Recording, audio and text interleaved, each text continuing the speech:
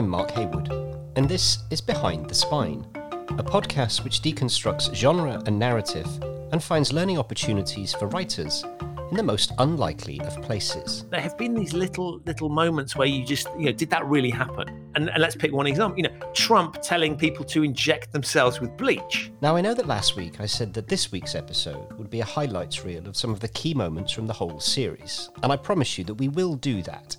But today, instead, we have a bonus episode for you. Series 1 of Behind the Spine is coming to a close, and it's coming at a rather interesting time. When we first began this podcast back in April, the world had just gone into lockdown. Panic buyers had cleared the shelves of toilet paper, and we were only allowed out of the house for a couple of hours a day.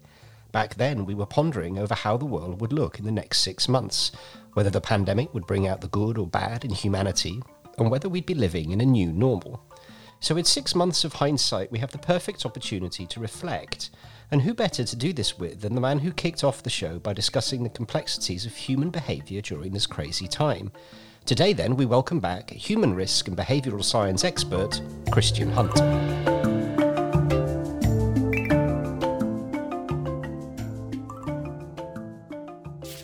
Chapter 1.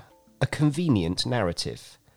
When we first spoke to Christian, he suggested a number of ways in which our behaviour would change during lockdown, and as the reality of life under lock and key has played out, we can see that he was pretty much entirely correct.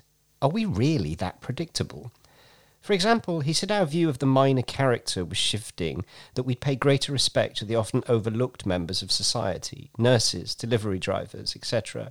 He also said that we'd look unfavourably on those seeking to profiteer from the chaos, and, as people flouted the rules even in the early days of lockdown, he said that we'd continue to rebel, because human beings don't like being told what to do.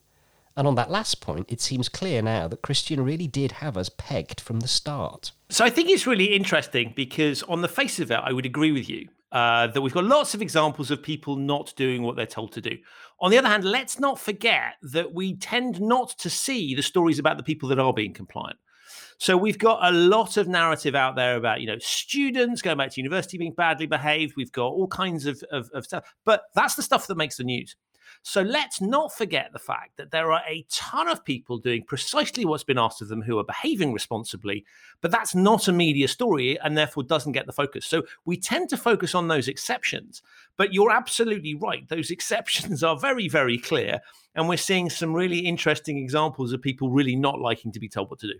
Yes, a human being does what is asked of he or she is not really a story, is it? We're not interested in those sorts of stories. We want to see news stories of people partying in groups when they shouldn't be. Is that because we can then comfort ourselves if we are doing the right thing, that we're right and they're wrong? Or is it just that the counter narrative is always more interesting? Well, we're trained to look for the exception. So if you think about the way you navigate the world on a day-to-day basis, there will be things that you notice. You move to a new area, you'll notice things that after a while become normal to you because we're trained to look for things that are different and exceptional. And that makes perfect sense from a survival perspective because you want to focus on things that present a threat to you. So things that you're comfortable and familiar with, you can handle. So we tend to switch off those things. So you buy a new car, you'll suddenly notice loads of people who are driving the same car in a way that you wouldn't have done before because it's become more salient to you. But after a while, that'll fall away. So I think there is a sort of natural survival piece that says, I'll focus on bits of the environment that I don't recognize, that are unfamiliar, that I need to get used to. And so that, I think, starts a piece that says we're always on the lookout for things that are outside the norm. And that's why we focus on strange behaviors and abnormal behaviors, because it's not something we recognize and it grabs our attention. And so I think the media plays off that and sort of says, I need to bring something that's different and something that's a bit unusual and something that people will pique people's sense of curiosity. Because you're not going to say, oh, there's some people wearing a mask, doing exactly what they've been asked. That's perfectly normal. Here's someone that's not doing it. Well, what are they up to? Why are they doing that? What's going on there? And that piques our natural sense of curiosity. One of the things that's been fascinating is the shift that we've had over the last few months. So we started in pretty much total lockdown after a brief period of people sort of going into self-isolation. Then the shutters came down. We were all told to stay inside for several weeks. Then we were allowed out for a bit of exercise. And then gradually over the summer, the restrictions were lifted. We're now seeing a slight reversal of that. We're moving in the opposite direction. The science, we talk about that a lot, is doing pretty much what we expected it to do, in that cases are going back up. But in the face of what is obvious in terms of the science and what we're being told, there is a massive community, larger than I was certainly expecting, that just seems to not believe that anything is wrong and this is all made up. There's a lot of COVID conspiracy theories, aren't there? Yeah, and I think that and you're right. It seems astonishingly large numbers of people think this is all made up and it's a game to control us, and that the government is up to, it's again, don't forget that thing I said before around those are the people that you'll hear about.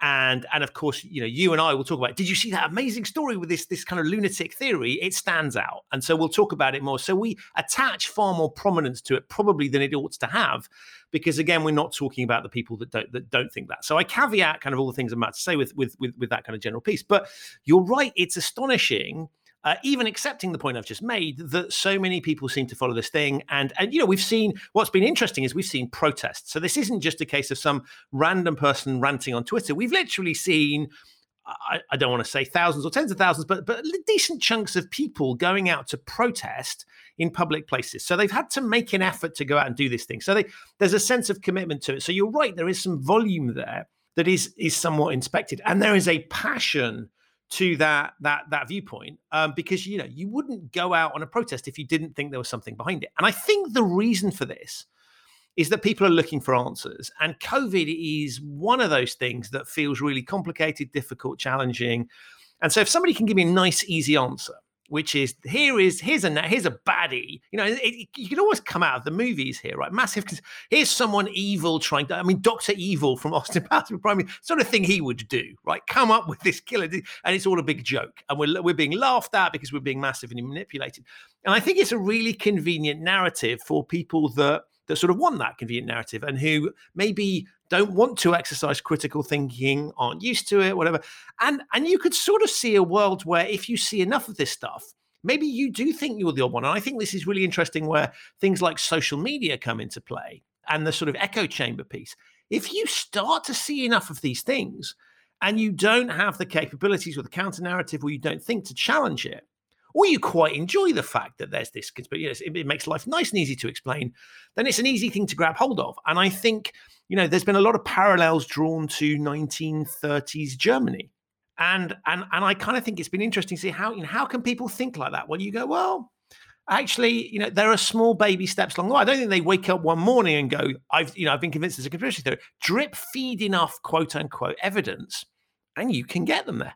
Is it the case that in a world in which we feel that we have little control over what's going on in terms of the world around us, but in particular with COVID, the denial of it is almost an act of trying to wrestle back some form of control? If you refuse to accept that it exists, that is in a way you doing something potentially proactive to get some kind of control back. I'm just trying to understand the mind of a denier. Why do people feel the need to say, well, quite clearly it doesn't exist, when quite clearly it does? Is there? Are we just obsessed by feeding narratives that aren't there, or is it because man thinks world is round is not a story? Is that what we're saying?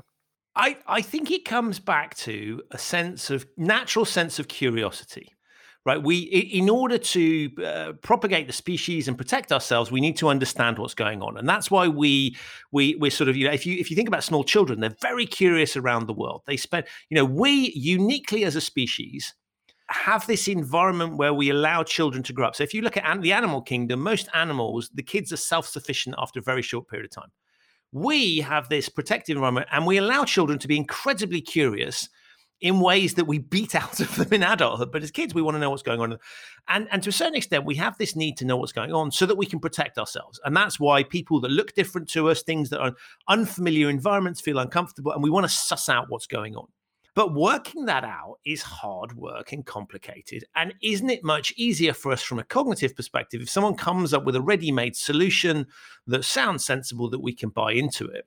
And so you can see that to a certain extent, there are some cults that create very simple narratives for people to follow. And it's a lot easier if you can buy into that to just go along with it, because then you don't have to expend any energy thinking about things whatsoever. Somebody else has done the hard work for you. It all makes sense. And you can go back to being incredibly cognitively lazy, which we all are.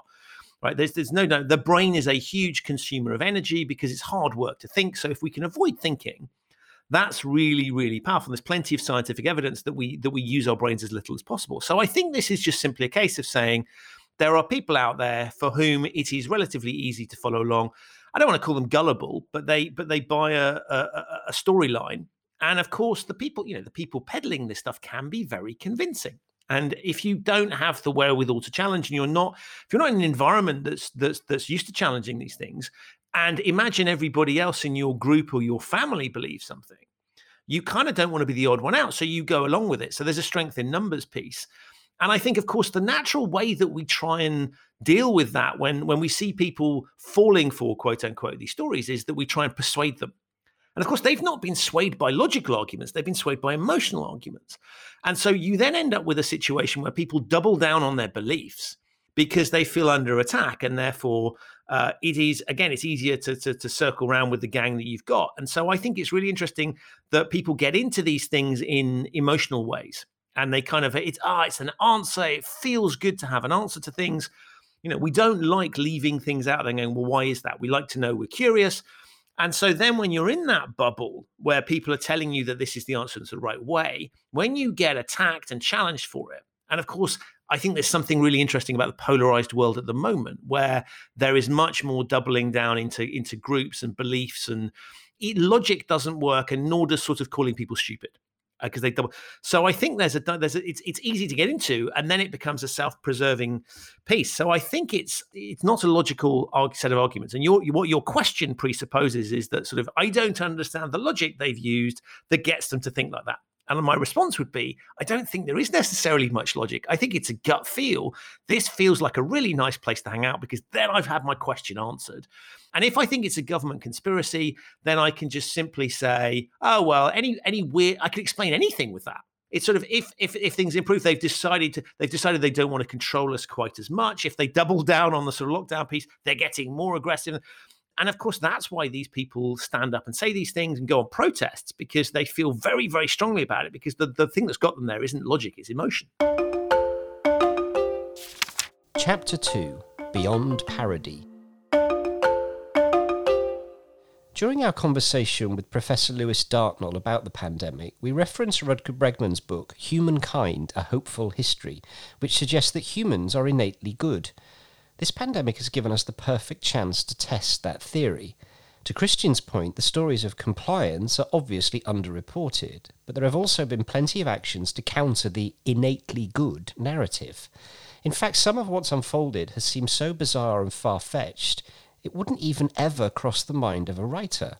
So despite his firm grasp on human behaviour in general, is there anything that surprised Christian in all of this? I think people have demonstrated the full range of human capabilities. So we've seen some incredible humanitarian acts of kindness. And again, that stuff doesn't get reported. So it's not particularly interesting that so-and-so has looked after their elderly neighbors really well. And so, what we'll see is the sort of, the parties in Cancun and the students going crazy. So we've seen all of those things happening. And we've seen every gamut of it. I think, what has astonished me is the resilience and adaptability of people. It's predictable that we will do that because as a species we've managed to do that. But actually, we've been generally pretty good at these things, and people have been really pushed to the limits. And now you and I have had a relatively charmed existence, right? Because we are financially relatively secure. We have all the sort of basic needs that we want. So it's less of a kind of challenge than people that are living in very cramped conditions where they're genuinely worried about their finance. And I think, we haven't seen mass rioting, at least not on the COVID issue. But what I think is interesting is that we have seen some really extreme examples, in terms of leadership, where I think we've seen some brilliant bits of leadership that I wasn't expecting to see. I mean, some politicians have done phenomenally well. If I look at the clarity of leadership from somewhere like New Zealand, and of course there's this narrative of female leaders doing particularly well. I have yet to find the exception to that. And then we've seen some male leaders doing particularly badly. And so I have been probably not surprised by the general direction, but there have been these little moments where you just, did that really happen? That was astonishing. And let's pick one example. Trump telling people to inject themselves with bleach is beyond, and I think we've gone beyond parody in some respects. I mean, I really pity some of the sort of the comedians, because if you're trying to write something like The Thick of It, you're going to really struggle in this sort of environment because it's gone way beyond where you'd be. But we've seen some fascinating. I actually think there's been some amazing creativity on display. And I love some of the people like Sarah Cooper, who, if you had said to me 6 months ago, well, there's going to be someone and they're going to basically, use Trump's voice and they're going to do sort of, act it out, I would have thought that was a strange dynamic. So I'd like to focus on those aspects of it and say that, there's been tremendous bravery. But I think from a creative perspective, I've loved watching that stuff, because I think it's really, people have had to innovate and do interesting things in that space. I think we've seen some really amazing business models that have come out of it. So I think human adaptability is probably the thing that I want to focus on, rather than worrying too much about hasn't person X or person Y been awful. Because one of the things I think is we all think we've had a shared experience, but we haven't. And you and I are relatively similar demographic. We've had very, very different experiences and different approaches to it. So I think it's been sort of fascinating to assume that we've all been through a comparable experience. We haven't. Every single person has had their own experiences and their own stories. And so when I look at the totality where I think we're probably, in some respects, in a much better position than I thought we'd be in, because I thought society might degenerate a little bit. On the other hand, I think there's been some awful stories out there as well. So I don't think I necessarily want to conclude that I've learned a massive amount around, one individual aspect of human behavior, but there's just been all of these examples of things and lots of individual stories that have made me smile and cry, and sometimes both at the same time. The point you make about parody would be an interesting one for the audience of writers and writing professionals. Spitting Image is back this autumn after a pretty lengthy hiatus. It's not been on our screens for ages. For listeners who may not know what it is a satirical parody using puppets who are pretending to be famous people. It was on for many years. It was a big hit in the 80s and early 90s. It's now back. At first, I was thinking, wow, what a great thing that is. What a great opportunity. I'm kind of really glad I'm not a writer on it, to be honest, because the point you made is right. Like, I think we're beyond satire and parody at the moment, just because you couldn't make up stuff as good as the stuff that's happening, not just in everyday life, but on, our politicians, our government, politicians all over the world. That press conference where he said pretty much to his chief scientific advisor, I think there's something we can do with light, getting it inside people, and, like actively encouraging people to consider injecting bleach.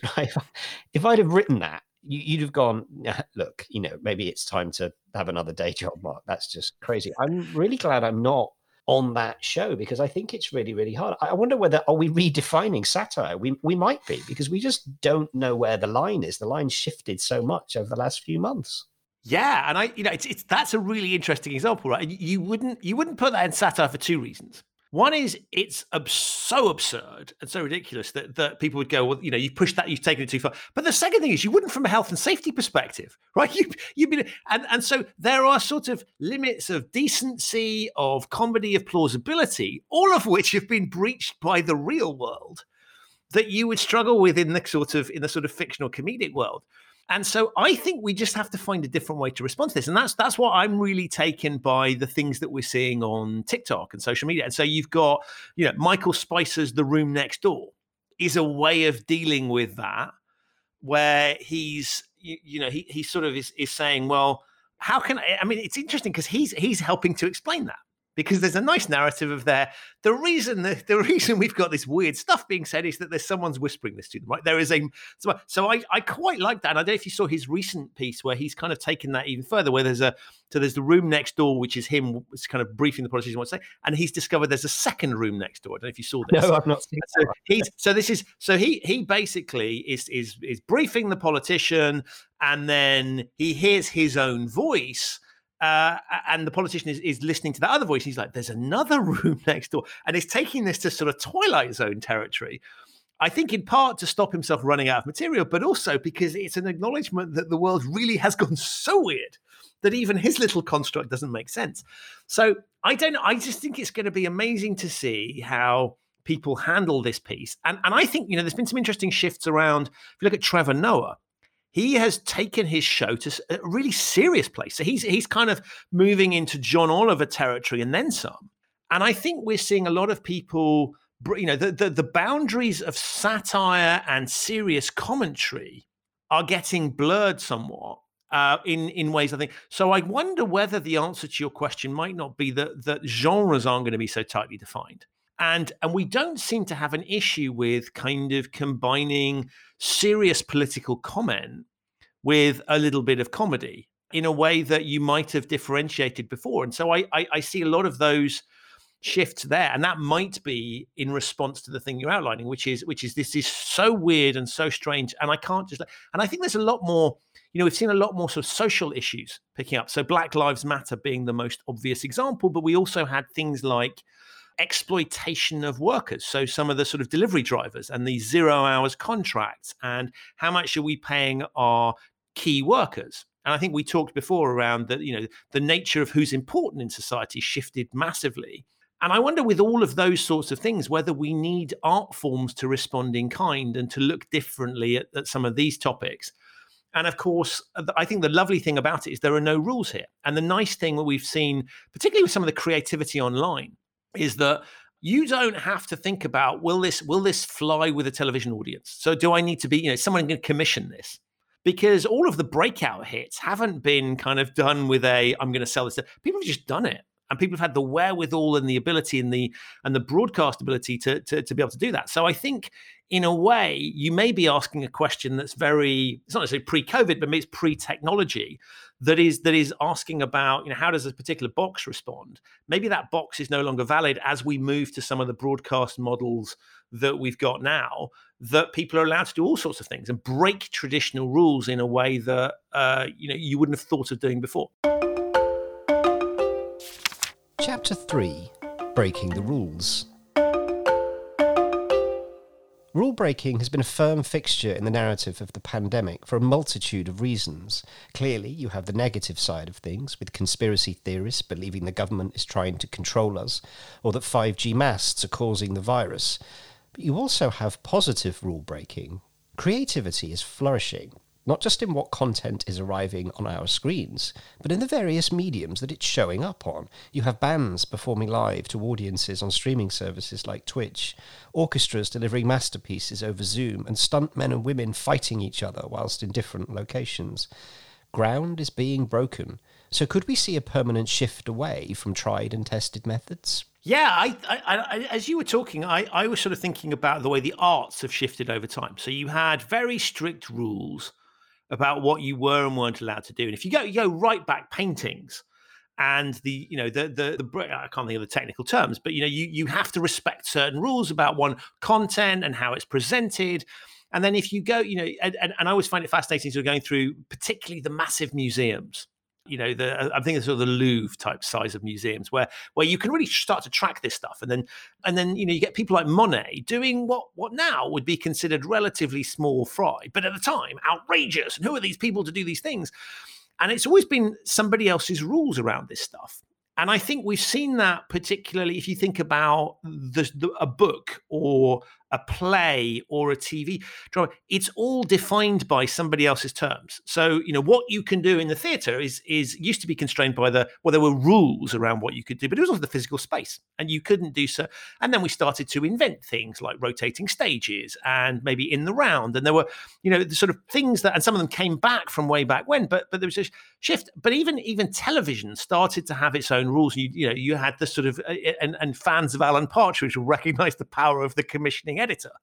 And then you've even seen with a comic character like that, he's branched out into podcasting. So there's a sort of example of a fictional character even embracing it. But the rules are starting to change, and we can all become our own, producers, content generators, writers, whatever.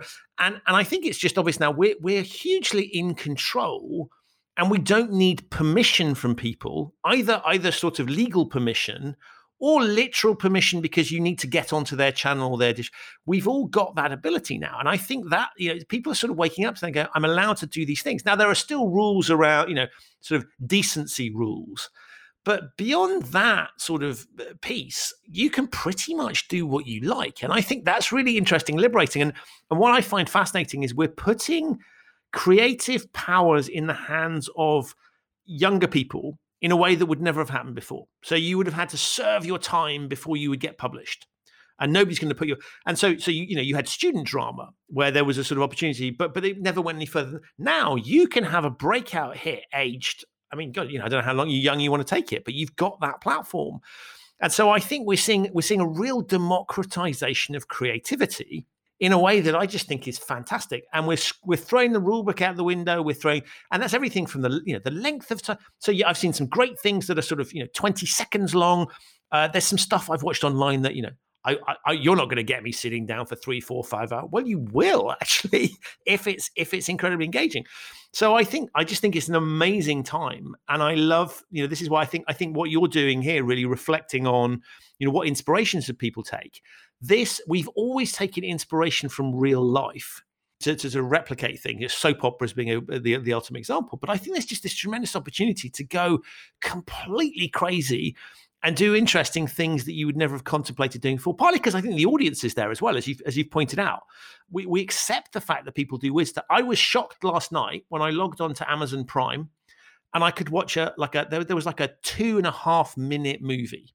Now, I'd never associated that with it. And I view Amazon Prime as a sort of network, formal, that it goes through a process in a way that YouTube, anything goes on.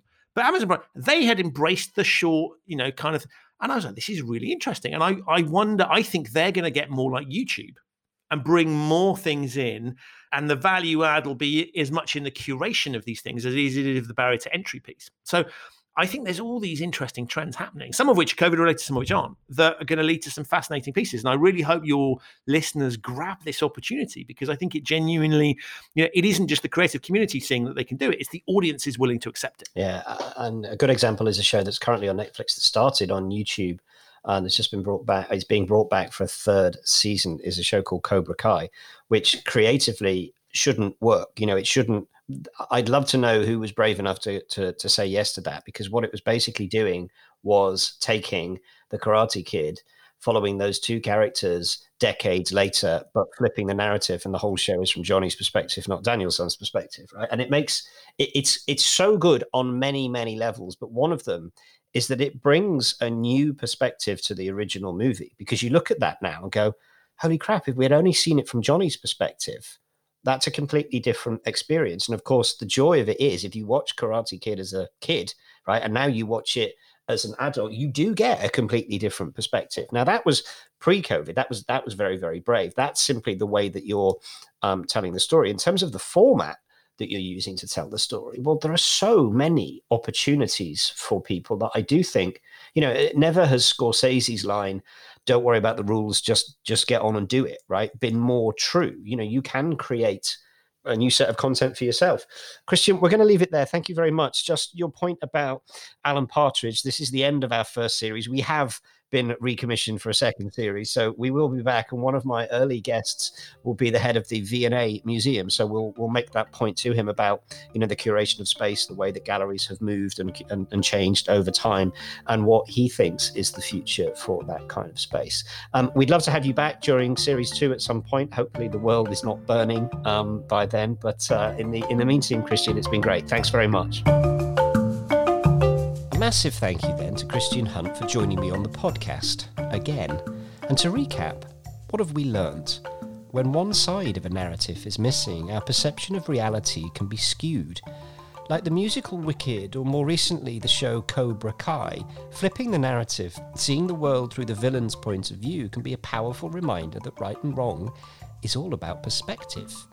Similarly, just because the pandemic is a global phenomenon doesn't mean each of us is having a shared experience. We're all going through something totally unique depending on our circumstances, and the same should go for the characters living through the major events of your story. Human beings are trained to look for the exception. We don't want to hear stories of all the people who are complying with lockdown rules. We like the outliers. Utilise the unexpected to pique the curiosity of your readers.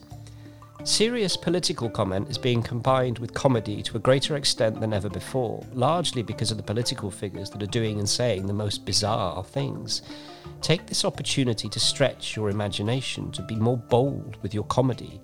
After all, if you think that your joke is too absurd, remember that the president of one of the most powerful countries in the world suggested people inject bleach to combat COVID.